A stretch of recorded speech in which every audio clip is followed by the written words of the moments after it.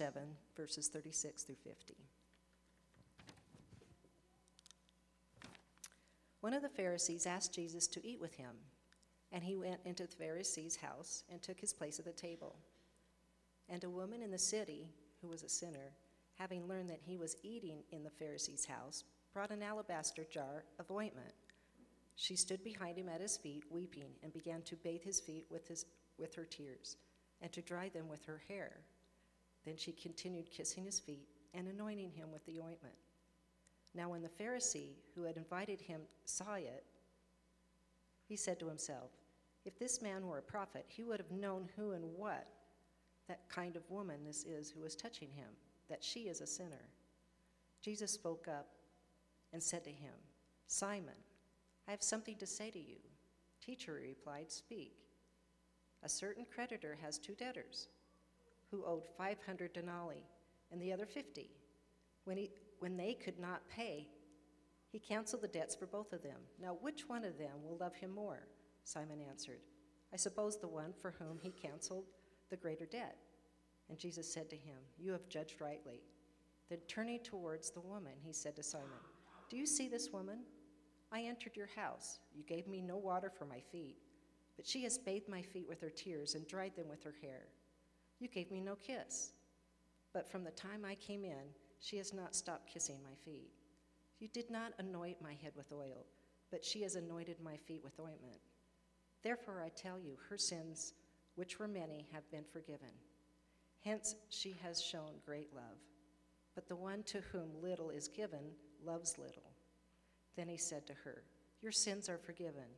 But those who were at the table with him began to say something among themselves. "Who is this who even forgives sins?" And he said to the woman, "Your faith has saved you. Go in peace." The word of our Lord.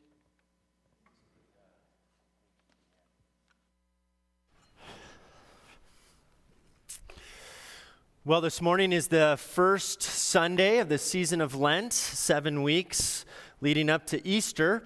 And we're beginning a new sermon series today for this season of Lent. And we're going to be looking at, we'll be entirely in the Gospel of Luke. And I don't know why my thing isn't working here.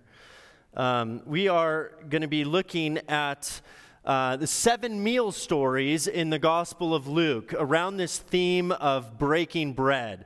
There may be 9 meal stories, depending on what you count as a meal. So I would encourage you to read the Gospel of Luke and try to identify what are all the meal stories in the Gospel of Luke where Jesus is breaking bread with people. We're going to be looking at the 7 primary stories in this Gospel. I want to remind you of just how important breaking bread is in our lives. Almost every major event that takes place in our lives happens around breaking bread. So when I was a kid, we were pretty busy during the week, but my parents would always make a point to have dinner together as a family on Sunday night. Every single holiday that we would have, we'd get together with extended family, and of course, it was always around a meal.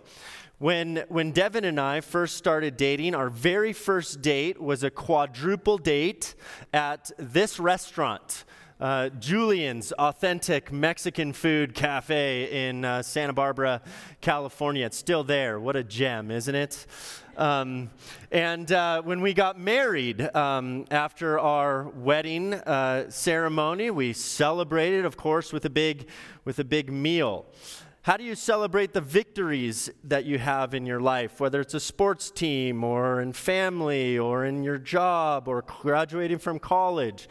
You celebrate with food. When Devin and I get together with friends, we usually want to eat with them. Breaking bread is a really important part of our lives, and it's not just the nutritional value that's important, it's the way that we connect with each other. So the word companion comes from the Latin word companere, which means to break bread with someone. Did you know that? Companion means to break bread with someone. So we are companions by virtue of breaking bread.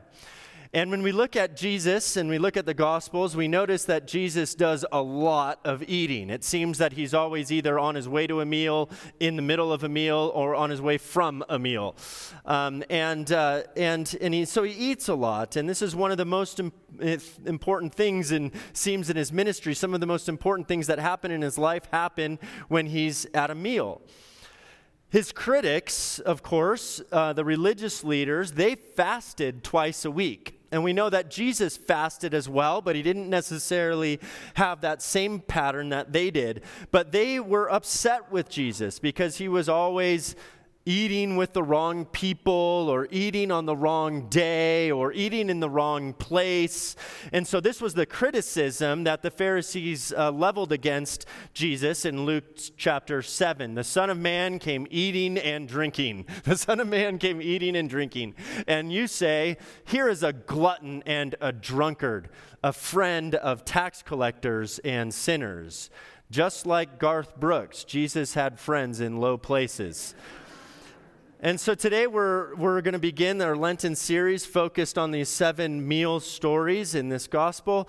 And we're going to be asking in each one of them, where do we find ourselves at the table? Which of the characters best represents our experience, who we are? And what do we learn about Jesus, who we seek to follow from these meal stories?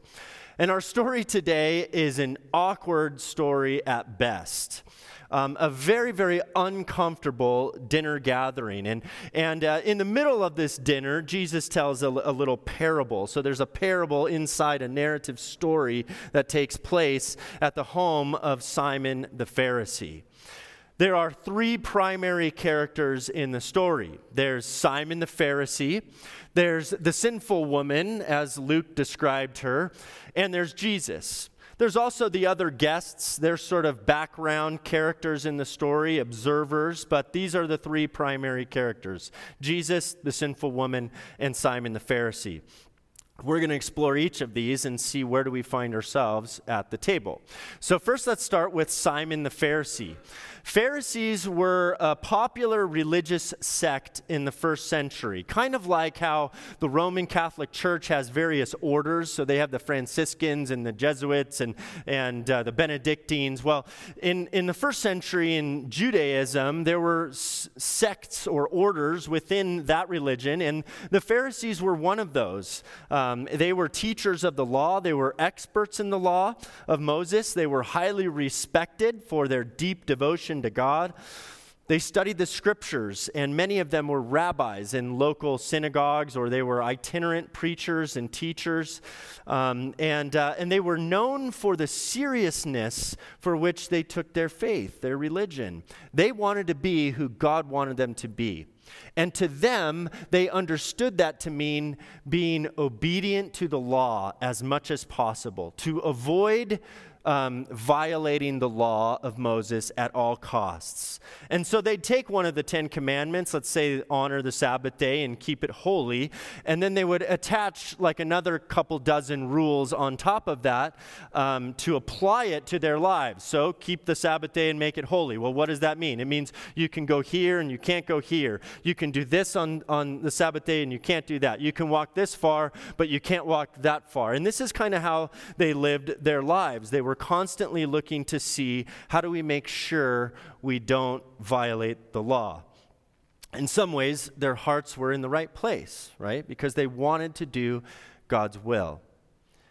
And they were drawn to Jesus because Jesus was also a respected itinerant preacher and teacher. Jesus was also calling people to a life deeply devoted to God. And so they were interested in him. They wanted to have conversations with him. They wanted to talk about the scriptures and debate with him. And we find 3 times in the Gospel of Luke, Pharisees inviting Jesus to come to their home for dinner.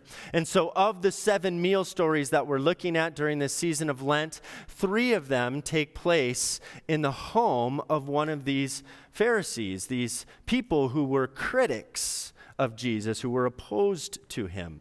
So the word Pharisee comes from the Hebrew word parushi, and it means one who is separated or set apart. And so these were people who saw themselves as being set apart in order to preserve their holiness. Well, what did they need to be set apart from in their own minds?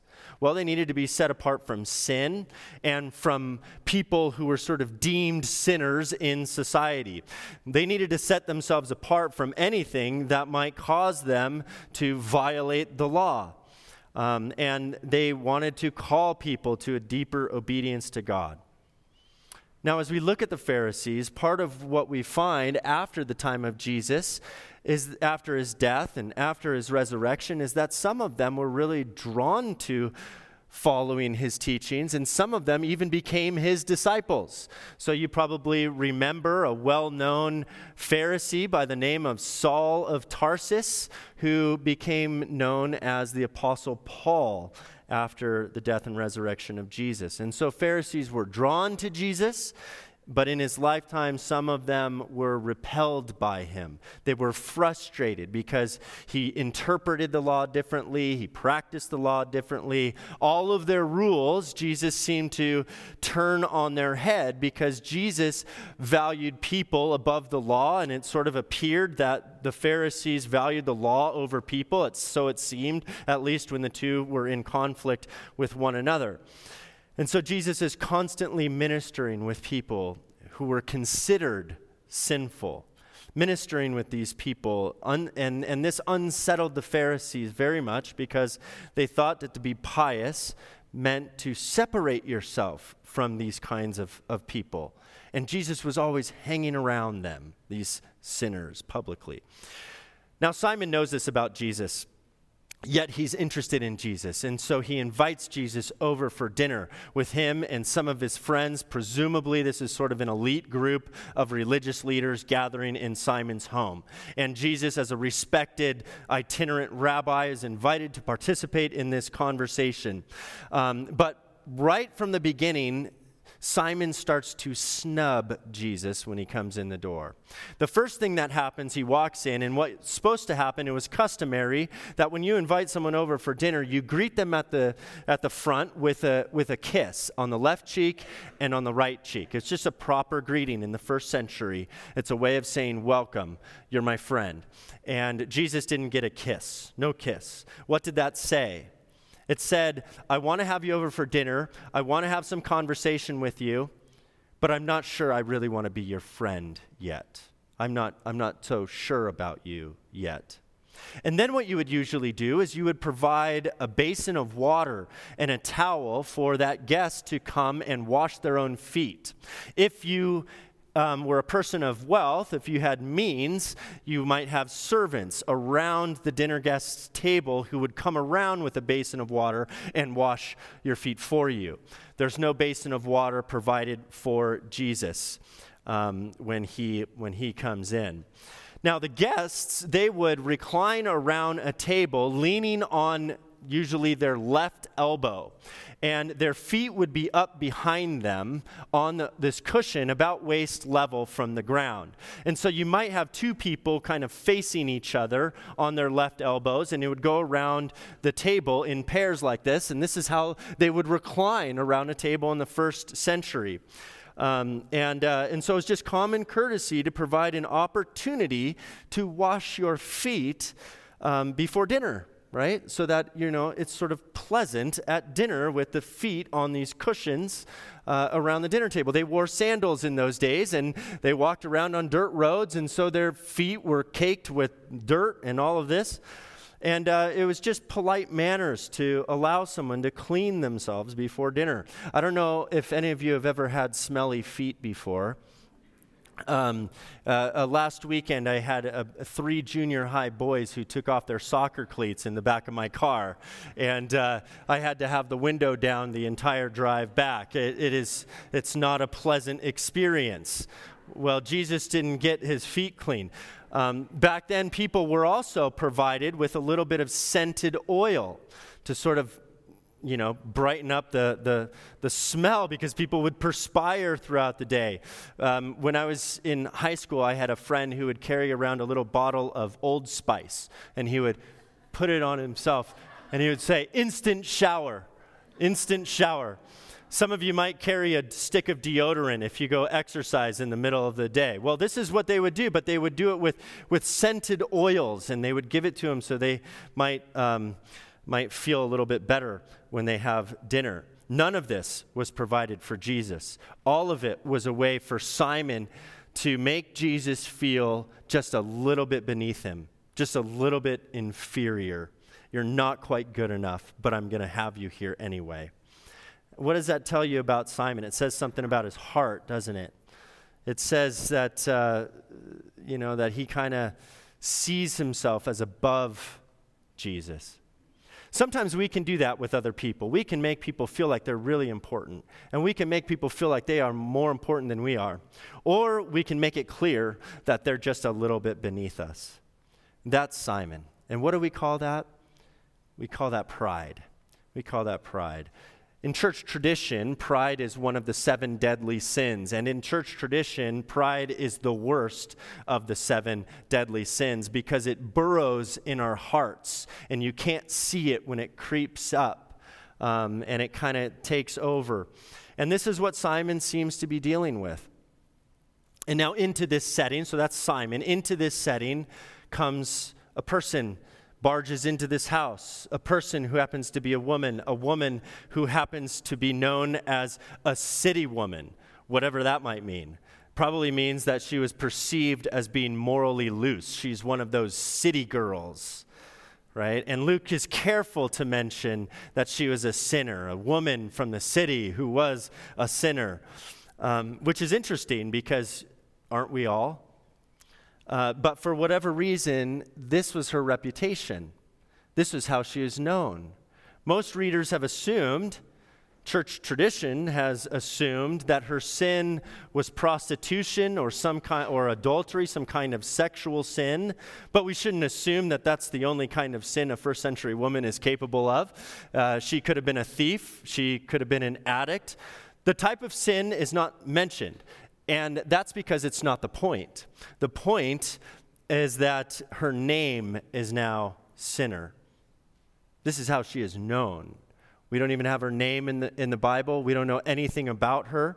We don't know how she knew about Jesus or what she knew of Jesus. All we know is that she heard that Jesus was there at Simon's house, and her sense of need was so strong that she was willing to break some major cultural barriers in order to experience his grace, his mercy, and his love. And so she barges into Simon's house uninvited, and she brings an alabaster jar of ointment. Luke's point in telling us that the jar was made of alabaster is the first century way of saying that this was an extremely expensive bottle of perfume. It likely was a year's worth of wages for a middle-class person. And she brings this in, this woman from the city, known as a sinner. The economic value of this was such that it was a massive sacrifice, a wasteful thing. It could have been easily all that she had. And she sees Jesus, and she goes and stands behind him. Remember, his feet are behind him because he's leaning on his elbow, reclining at this table. So she finds her proper place in her mind behind him, where she can't see his face and he can't see her face. That was her way of saying, Jesus, you're above me, I'm beneath you. So whereas Simon says, Jesus, you're beneath me, I'm above you, here she is saying, you're above me, I'm beneath you. And she tends near his feet. And this reckless, careless, undefended, unprotected weeping begins to happen at his feet.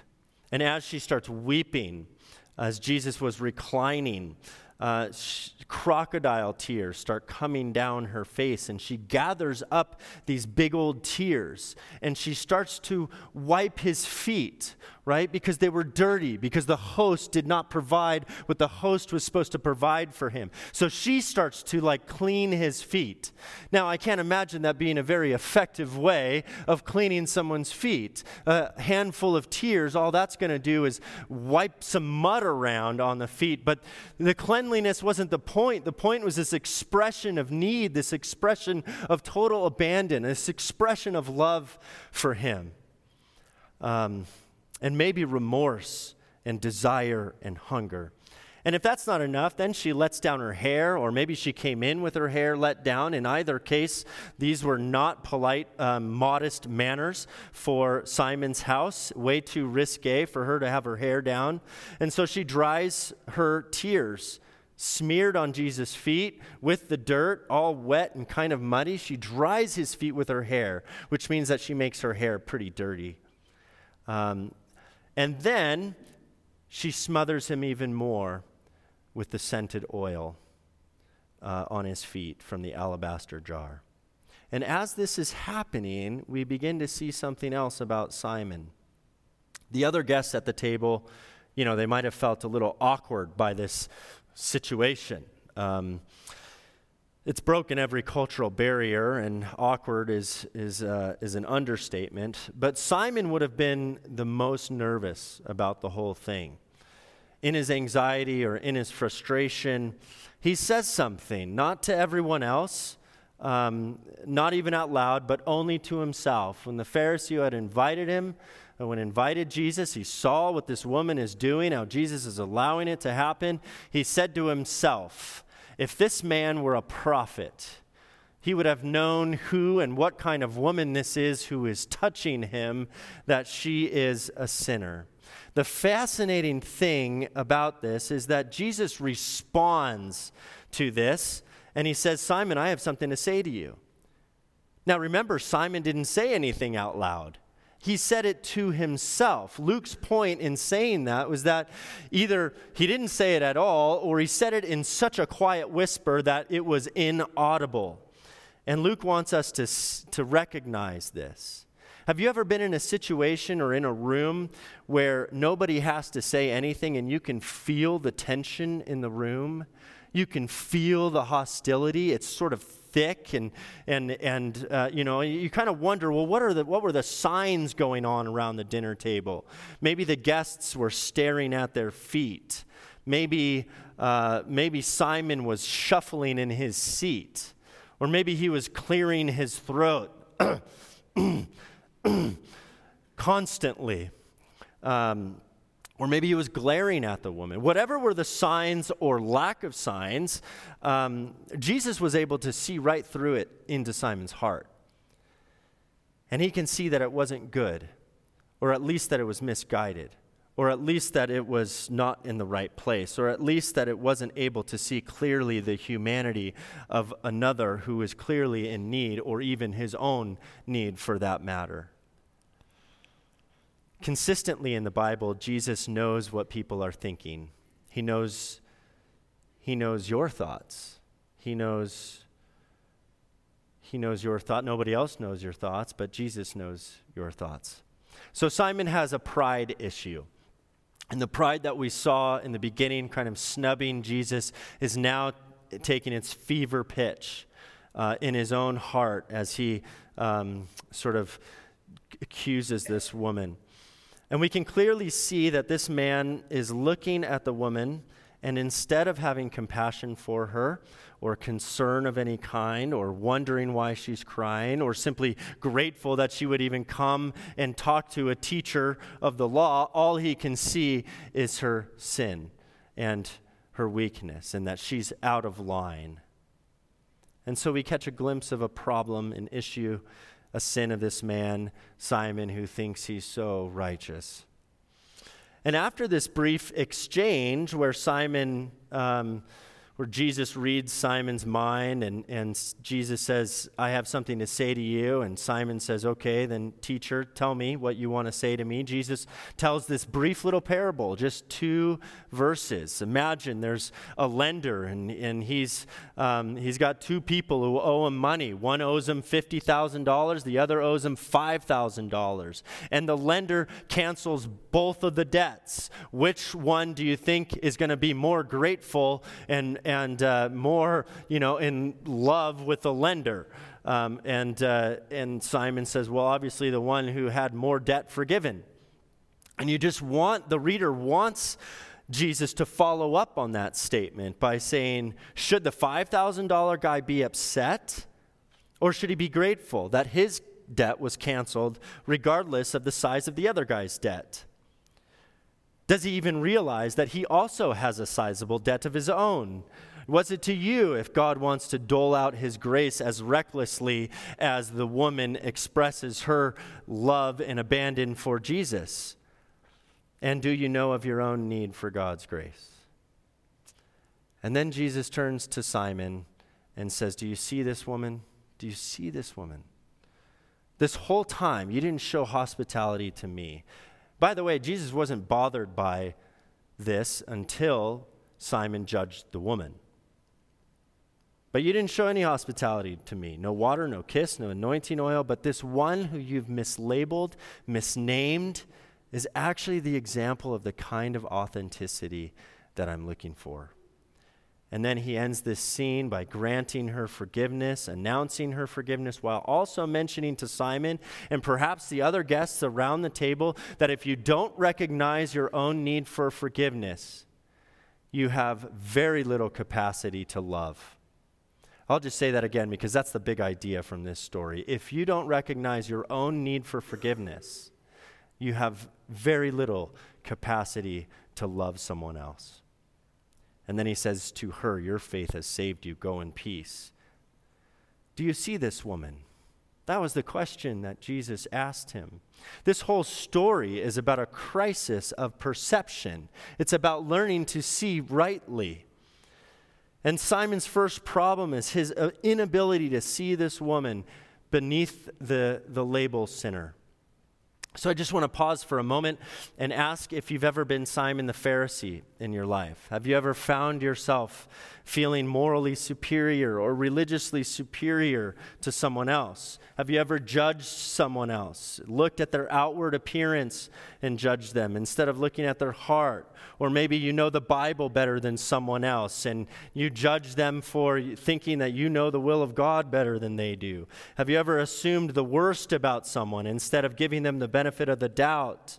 Have you ever talked about somebody behind their back, gossiping, backbiting? The reality is there isn't a person in this room who hasn't been Simon the Pharisee at one point or another in each of our lives. I have been and you have been. We've all done this. It's so easy to do. And yet we learn in this story that this is not how God made us to be. Instead, we're to look at the other person and we're to see them as a human being. And so at this supper table, we're all Simon the Pharisee at various points in our lives. Simon lives in every one of us. Not just at an individual level, but also at a congregational level. Entire churches can be Simon the Pharisee. And so in this story, we're also asking the question, what kind of church will we be? Will we be like the Rabbi Simon, or will we be like the Rabbi Jesus? How will we see people who walk in our doors who may be different from us?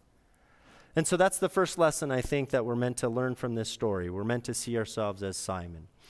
But I also think we're meant to see ourselves as this sinful woman as well. Again, Luke doesn't tell us what kind of sin she committed.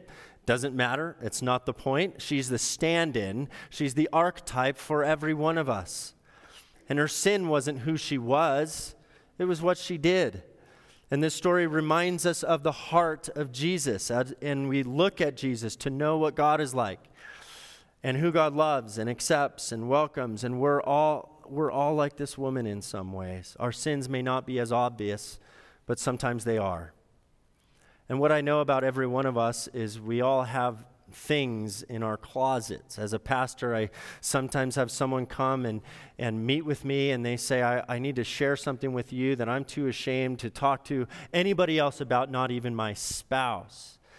Nobody knows about this. Is it possible that Jesus would forgive even me? And maybe you don't have anything in your closet that is so bad that you wouldn't tell anybody else, but maybe you would.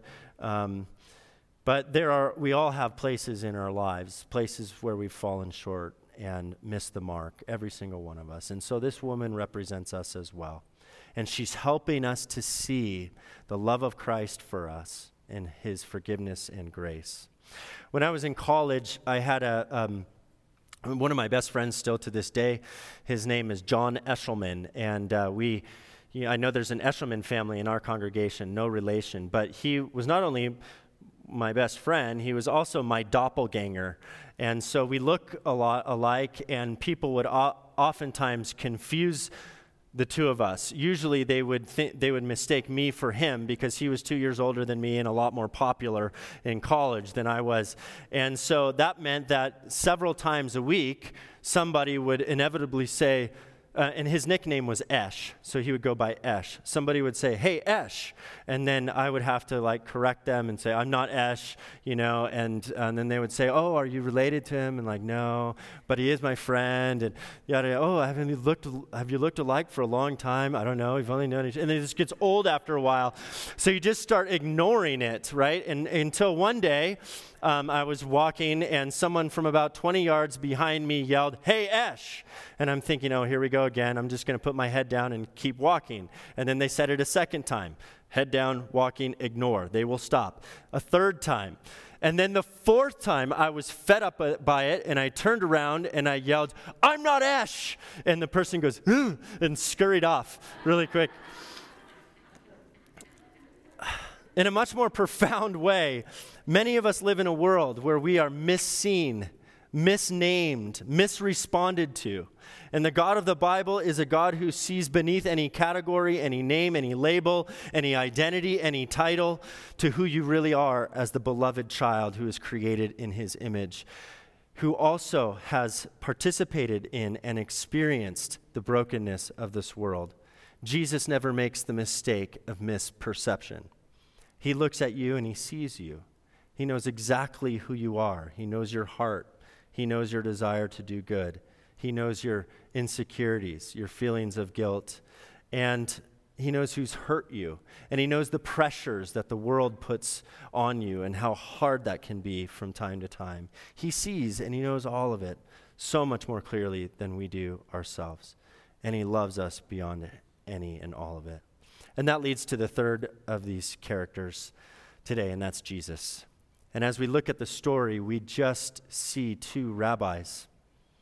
There's the woman, and she doesn't know that Jesus is the divine Son of God. She just knows that there's this Rabbi Jesus and there's this Rabbi Simon.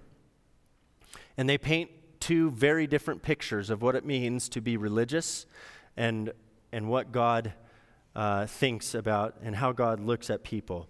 And so we look at Jesus and we see that he goes to eat at the home of Simon the Pharisee. 3 times he eats at the Pharisees' homes, the homes of his critics. And it's not just that he was looking for people who were down and out and on the margins of society, though that was true as well. He also went and ate at the Pharisees' homes. He's willing to hang out with them, break bread with them, and to be their companions, even though he knows that in their hearts they suffer from the worst kind of sin, which is spiritual pride. But he's going to eat with them. And even when Simon snubs him, he still sits down to eat. Jesus is trying to say, do you see, Simon, your own brokenness? But he loves Simon too. I'm so grateful for that because that means that he loves me and he loves you as well. He sees past all of it and all the other issues that we have and forgives us, washes us clean, wants to eat with us, and hopes to convert us to be like him. Well, the story reminds us that nobody is invisible to God. Nobody is misseen. But religious people are either going to be like Simon the Pharisee or like Jesus, the Savior of the world. Churches will either look like Jesus or they'll look like Simon. And I hope and pray that we will continue to be the kind of church where no one is misnamed and no one is misseen. Let's pray. God, thank you for Jesus, and thank you for his great love who can see beyond and through everything, all of the masks that we put on, all of the sins that we wear on our sleeves. Lord, we're all in need. And so thank you for loving us. Thank you for receiving us. Thank you for welcoming us to your table. We pray that you'll be at our tables during this season of Lent, that we might be attentive to your presence with us. In Jesus' name we pray. Amen.